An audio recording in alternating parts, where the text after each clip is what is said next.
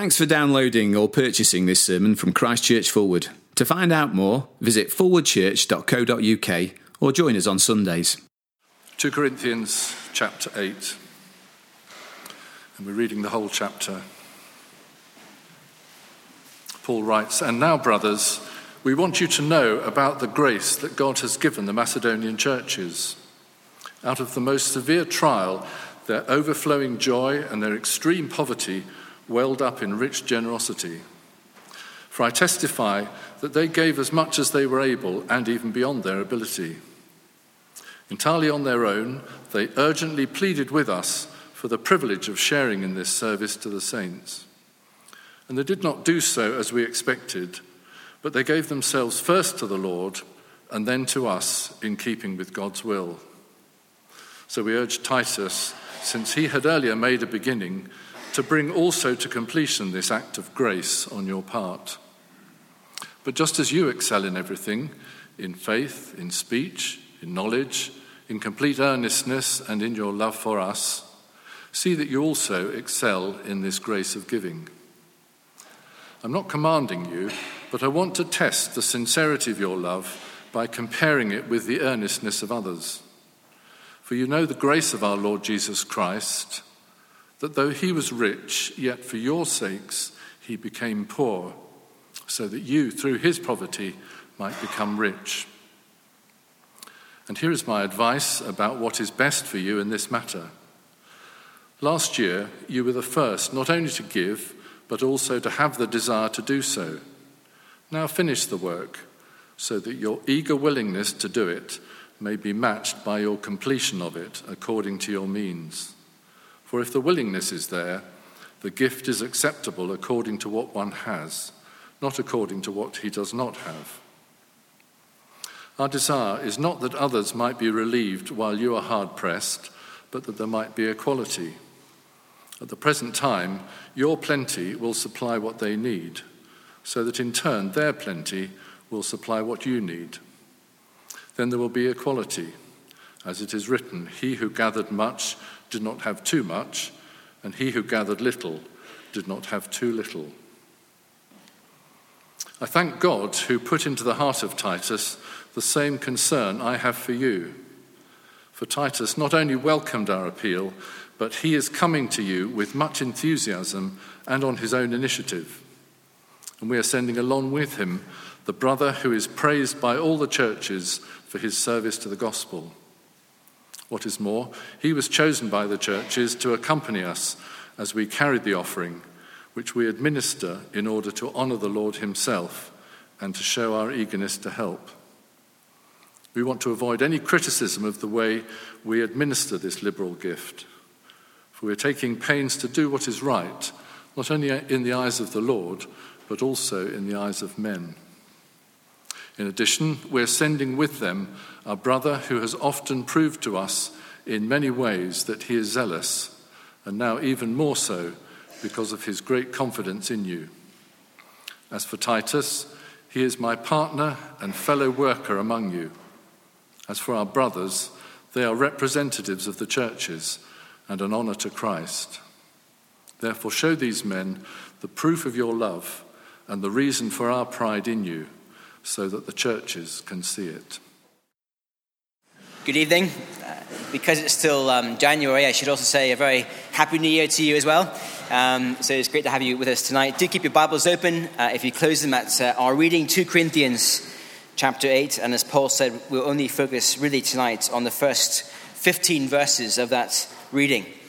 And as we turn to God's word, let's pray for his help.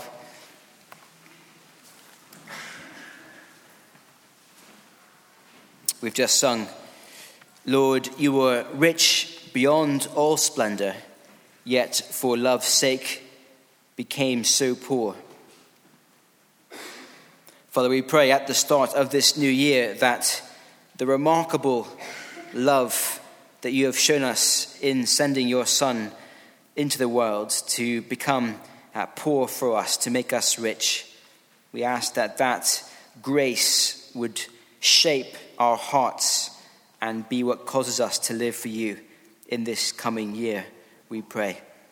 In Jesus' name, amen.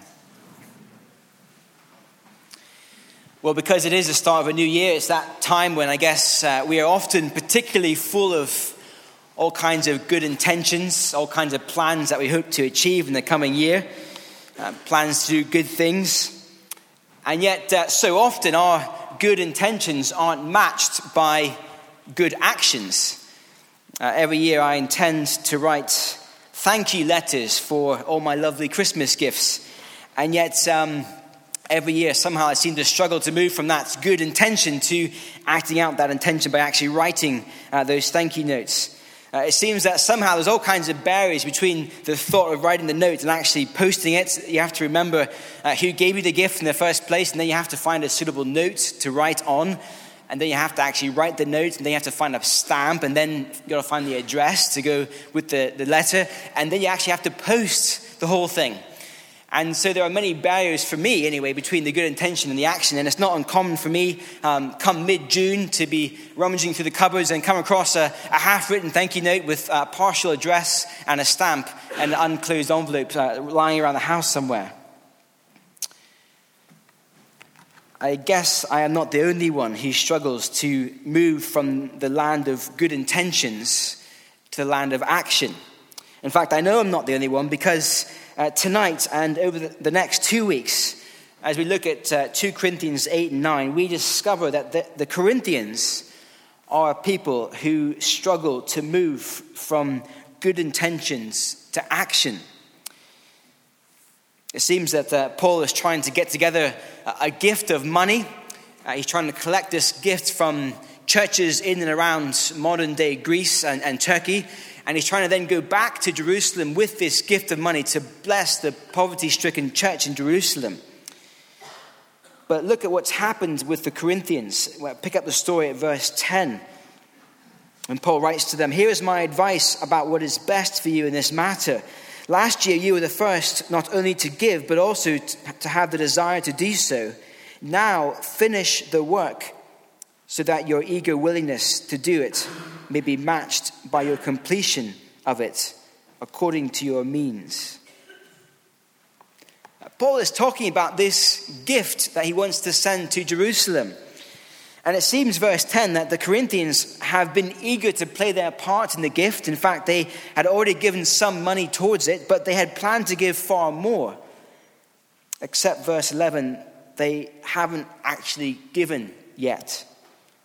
And so Paul says, finish the work. Let your eagerness be matched by your completion of this giving of money to the Christians in Jerusalem. And so to that end, Paul is sending his friend Titus to the Corinthians with this letter of 2 Corinthians in order, verse 6, to bring also to completion this act of grace on your part. That is, the Corinthians giving money to this collection for the Christians in Jerusalem. And so Paul wants to move the Corinthians from the land of good intentions to the land of concrete action on this particular issue of giving money. And not just giving money in general to any and every cause. Of course, there are lots of things we could give our money to, lots of good things to give our money to. Now, the particular cause here is for the relief of other Christians. As Paul puts it in verse 4, as a service to the saints back in Jerusalem. Paul's particular burden is that Christians would give money to help and support other Christians. That is the particular kind of giving in focus in these chapters. And I guess, after all, if Christians won't give this way, who will? And so at the start of this new year, we have a chance, as we watch Paul pastor the Corinthians, we have a chance to look also at our own hearts in this area of money, to think through what is motivating us. Are we giving? And if we are, why? Are we living in the land of good intentions but with no action? It's a great opportunity to see why we should actually give money this way. And what is so striking about our reading tonight is the motivation that Paul gives to Christians for this kind of giving. So often when people ask us for money, we are left with a sense of guilt or a sense of fear or legalism or obligation, pressure. But none of these ideas are on Paul's mind.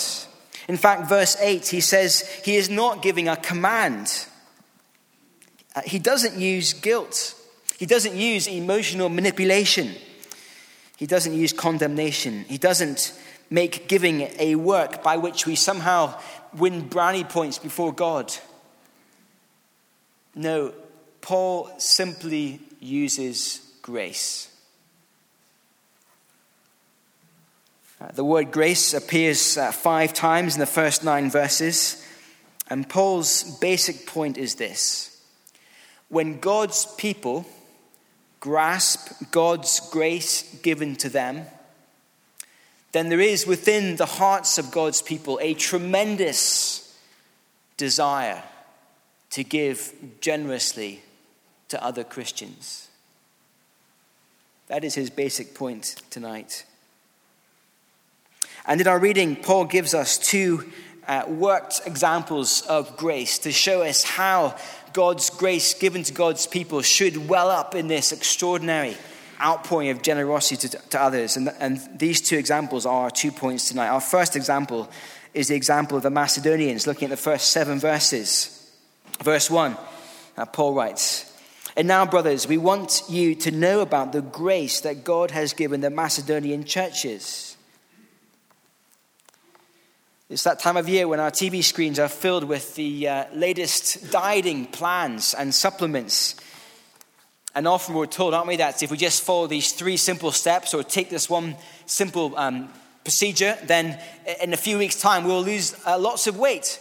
And one of the ways in which we are persuaded that this new plan will work is we are presented with a real-life human being who has tried the dieting plan, and we're shown the before and after picture. Look at how it's affected them. They've lost so much weight. Wouldn't you like to be like them? And of course, that is a powerful way to demonstrate the effectiveness of a particular treatment, by looking at a particular human life and to see how their lives have been transformed. Well, Paul says, let me show you the power of God's grace by showing you a real-life example of how it's changed some people. But of course, what Paul is trying to show us here is not some gimmick or trick like a dieting plan. No, he's showing us something that God has done for us. We don't have to do this. This is God's action on our behalf. And he wants us to look at the Macedonian example. Let me tell you about the Macedonians, says Paul, and let me show you how grace has come to them. Verse 2. Out of the most severe trial, their overflowing joy and their extreme poverty welled up in rich generosity. What an extraordinary verse. And this week I've had a little bit of a cold. And being a man, I'm not very good at dealing with colds, and I've been sort of moping around the house at times, feeling sorry for myself. And Lorna knows very much about how difficult my cold has been this week, as I've explained it to her. I'm not good at suffering, even in a small way, with a tiny cold. It brings out the mopiness in me. But what about the Macedonians? They have experienced something far, far worse than a cold. I think Paul's referring to their being persecuted for being Christians. So a severe trial, he calls it. And yet, did you see verse 2? They are overflowing with joy. What an extraordinary combination. Severe trials and overflowing joy.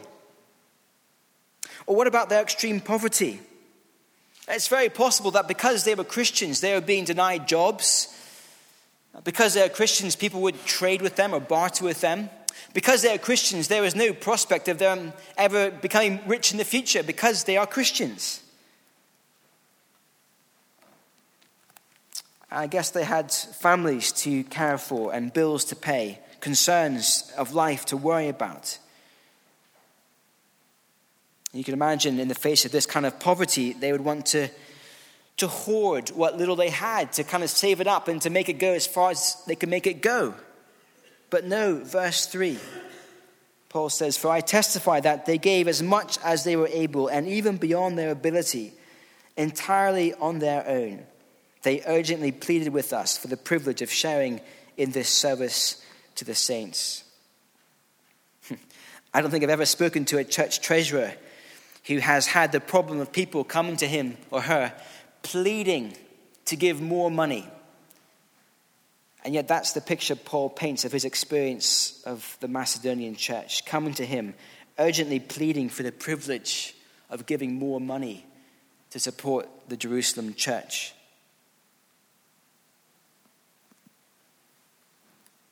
We aren't told about the size of the gift that the Macedonians gave. It may well have been small, given their circumstances. But Paul is very clear about their attitude: overflowing joy, rich generosity, urgently pleading. And it is a remarkable worked example. What has caused this outrageous behavior? Well, it might be that their own poverty has made them able to identify with others who are in poverty, and perhaps their hearts have been softened because of their own experience, and so that they give. Certainly all of the surveys and stats show that poor Christians give more than rich Christians, proportionally speaking. But that's not what Paul says here. No, the reason that he gives is not because there's a command, not because there's compulsion or guilt or condemnation. No, he's very clear, verse 1. It is because of God's grace given to them. And like a kind of giant V8 engine rumbling away under the bonnet of the Macedonian's heart, God's grace is powerfully propelling this poor church forward to eagerly, extravagantly give. And we are seeing here that grace begets grace, God's grace coming to his people, the Macedonian church. It has arrived, they've got it, they've embraced it, and it's at work in them now to beget more grace to other people. And so Paul wants to tell the Corinthian Christians about these Macedonians, not to condemn the Corinthians, but rather, I think, to help them see what kind of impact God's grace should be having on their hearts. And after all, we know that these Corinthians, well, they thought of themselves as being pretty spiritually mature. We know that from Paul's first letter. There's a hint of that, isn't there, in 2 Corinthians 8, when Paul talks about how they excel in everything. Verse 7, in faith, in speech, in knowledge, in complete earnestness, and in your love for us. Signs of Christian maturity, of course, yes. But verse 7, see that you also excel in this grace of giving. Because Paul knows that when Christians get God's grace, then grace begets grace. It's a timely reminder for us at the start of a new year. We might think of ourselves perhaps as a mature church. I don't know what you think of us here as a church family. Perhaps we think we have a strong faith, or perhaps we have a good grasp of Bible knowledge. We have a clarity about our use of Scripture. Perhaps we think our speech is full of biblical truth, that we speak well. Perhaps we are a church that's full of earnestness, giving of ourselves in service. But is there also within our church family and within our hearts individually a tremendous desire to joyfully and freely give for the sake of others? Imagine, if you would, in the future, you have to move cities. Perhaps you finish your degree, or you go to study somewhere, or your job takes you somewhere else, and you're trying to find a new church. I wonder what you look for in a new church. What are the kind of some of the priorities you focus on as you search around? Well, I hope you look for clear, faithful, biblical teaching that would build your faith, that would help your knowledge to grow rightly about God's word and about God himself. I hope you look for a loving church family that cares for each other practically. I hope you look for earnestness in the church family, perhaps as we sing, believing the words that we sing, all good things. But I wonder how many of us would also look for a church that is marked visibly by extreme generosity. It seems Paul does. You see, Paul is saying here that we know God's grace has really started to get to work in people's hearts and minds in a church when we see its people giving like the Macedonians. But this is where I've got stuck this week, if I'm honest, because when you read these kind of passages, you have to look at your own heart. And if I'm honest, I looked at my heart this week, and my heart is not like the Macedonians. In my best days, I'm like the Corinthians. I kind of want to give, but I'm not always very good at it. But I'm not like the Macedonians. I can't describe myself as someone who gives joyfully, urgently, pleading. And so what do? My guess is I'm not alone in a room this size. I love what Paul says next in chapter 8. He doesn't say, oh, you don't want to give? You don't feel very generous? You haven't acted on your intentions? Oh dear, you're not a very good Christian, are you? He doesn't say that. With the skill of a pastor and the skill of a heart surgeon, he simply takes us back to God's grace. And that's our second point. Paul has shown us the example of the Macedonians and God's grace at work in them. Now, secondly, he takes us to the ultimate example of grace, Jesus himself. Look at verse 9. Paul says, "For you know the grace of our Lord Jesus Christ, that though he was rich, yet for your sakes he became poor, so that you through his poverty might become rich." Here is that V8 engine rumbling away under the bonnet of the Macedonian heart, propelling them forward towards amazing generosity. This is what they've come to receive and understand. Here is God's grace. Paul is not talking about cash. He's talking about something far greater. The one who was truly, eternally, perfectly rich. The one who had it all glory, all honor, all splendor, all wisdom. The one who had the perfect relationship with his Father from eternity in the past.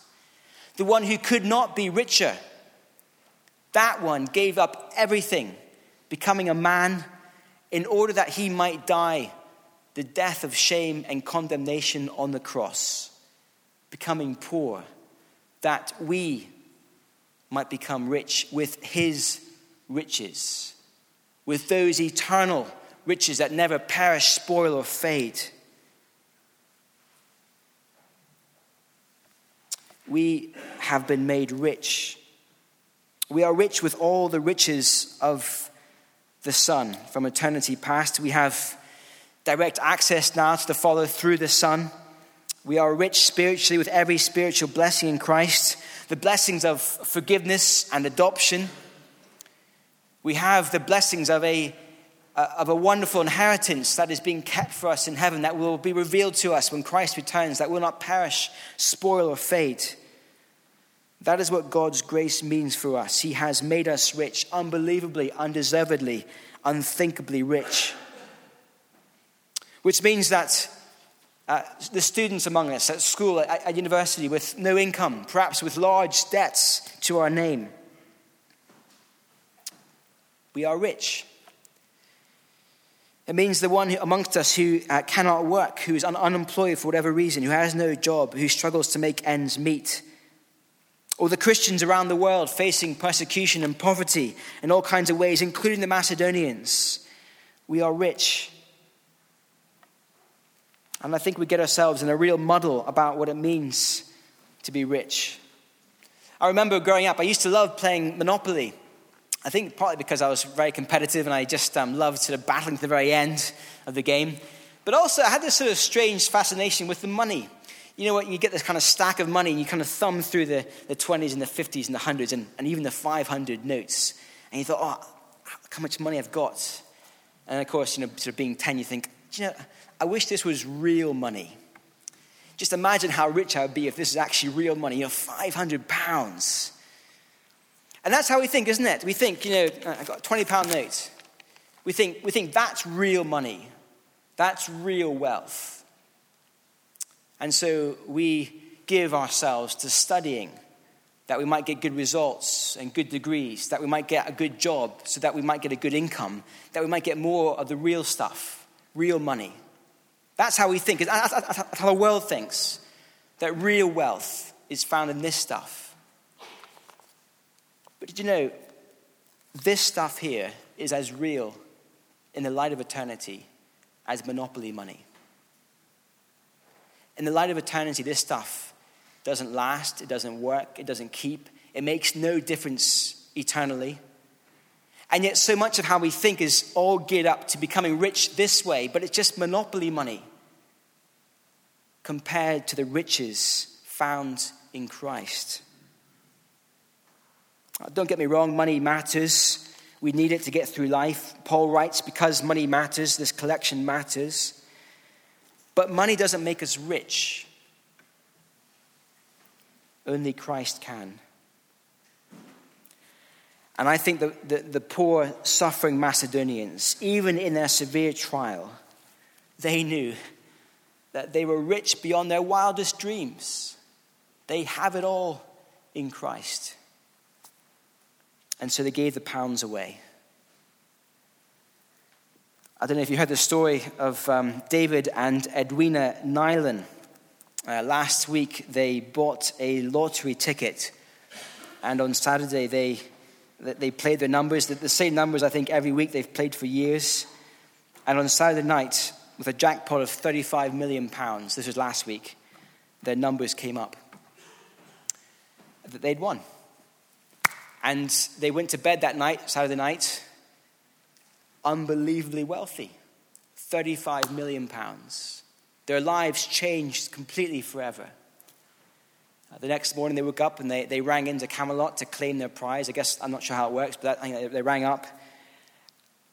And they were told that their payment hadn't worked for some reason. There hadn't been enough credit in their account, that they'd sent their numbers in, but it hadn't been received.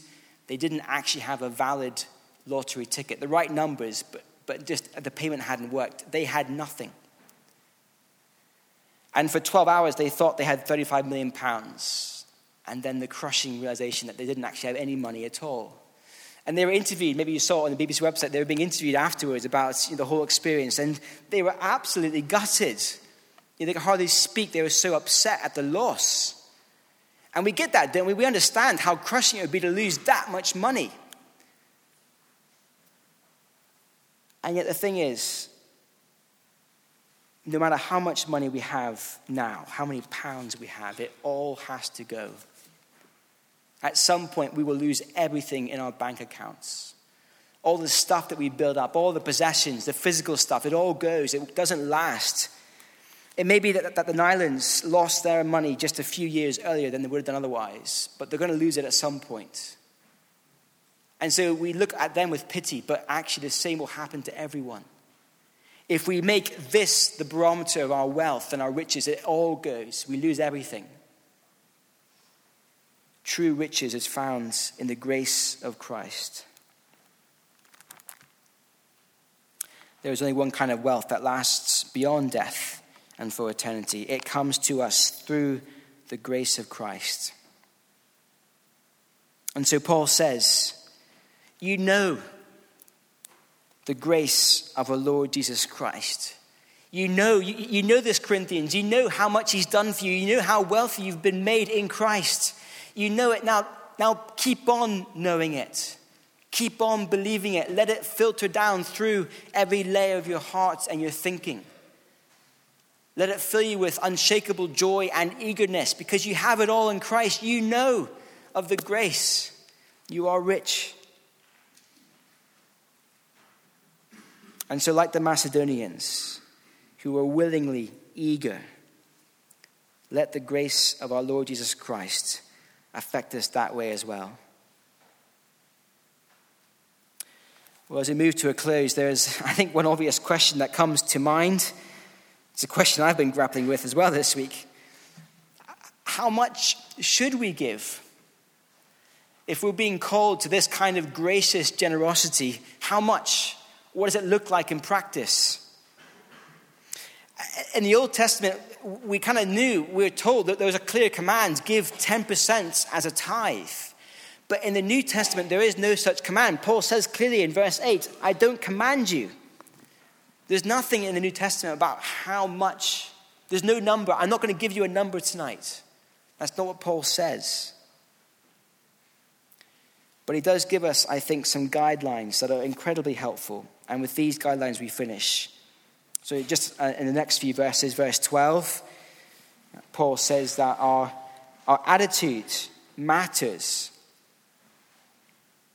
He says, be willing when you come to bring your gift. In other words, whatever amount of money we decide to give to other Christians and for the sake of other Christians, whatever amount it is, do it willingly. Don't pick an amount that's so high that it makes you bitter or sorry or angry or full of guilt. Choose an amount that you can give willingly. The attitude matters. And Paul continues, verse 12. Someone should give not according to what he doesn't have, but according, verse 12, to what he has. Give according to what he has. And that, again, is very helpful. A student at school, at uni, with no fixed income, perhaps, again, with a large debt, well, that student doesn't have a lot of cash, and so they may not be able to give very much. That's okay.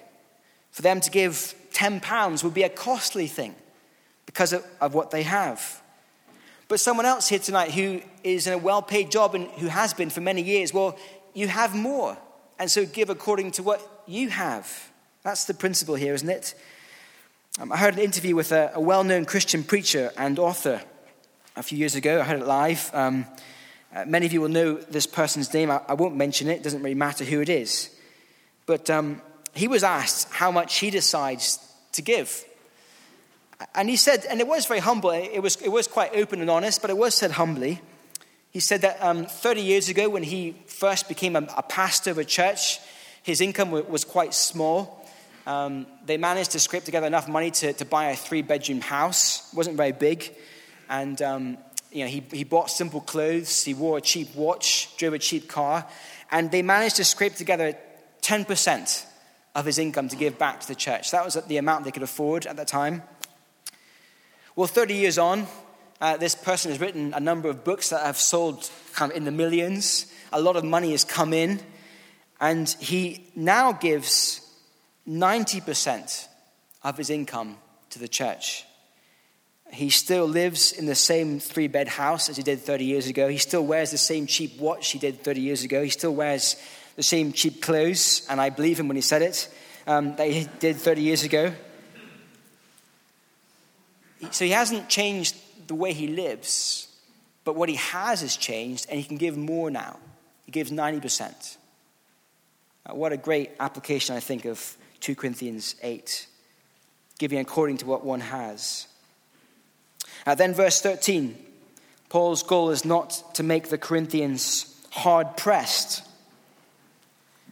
I think he recognizes that in life we have bills to pay, we have family to care for, we have responsibilities to look out for. We shouldn't be reckless in our giving. So don't be hard-pressed in how you choose to give. But once we've covered the basic living costs and expenses and responsibilities, I think Paul would say, then be generous. And then verse 14, Paul's goal is equality. Under verse 14, then there will be equality.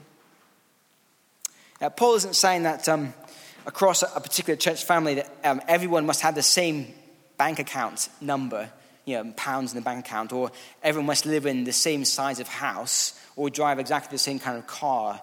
I don't think that's the kind of equality Paul means. In fact, in the New Testament, it's clear that some Christians had more possessions and physical wealth than others. So Paul isn't saying we must kind of even out that way. But I think Paul is saying that the way that Christians should do family life is that if there is a need amongst the family, then the one who has more should be quick to give to the one who has less, that need may not last. And in that sense, there's an equality of giving and receiving and sharing, that the family functions like a family, that no one is left kind of unsupported and uncared for. Well, as we finish tonight, however much we do decide this coming year, however much we decide to move from intention to action, let us remember the grace of our Lord Jesus Christ, that though he was rich, yet for our sake he became poor, so that you, through his poverty, might become rich. Oh, that we would be a church that knows how rich we are in Christ. Let's pray.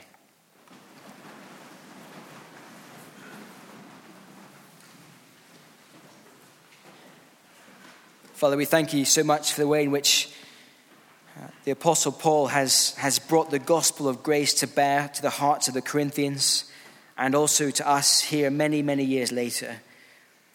We thank you that we aren't called to give out of guilt or condemnation or compulsion or command, but we thank you that the Lord Jesus gave himself first for us, that we might be rich. And Father, please, would you be so at work amongst us by your grace that we would be a church marked by grace to others, that people would hear about us, not that we would be glorified, but that people will go, wow, isn't God's grace amazing? Look at how it's transformed Christchurch Forward. We pray this for your glory. In Jesus' name, amen.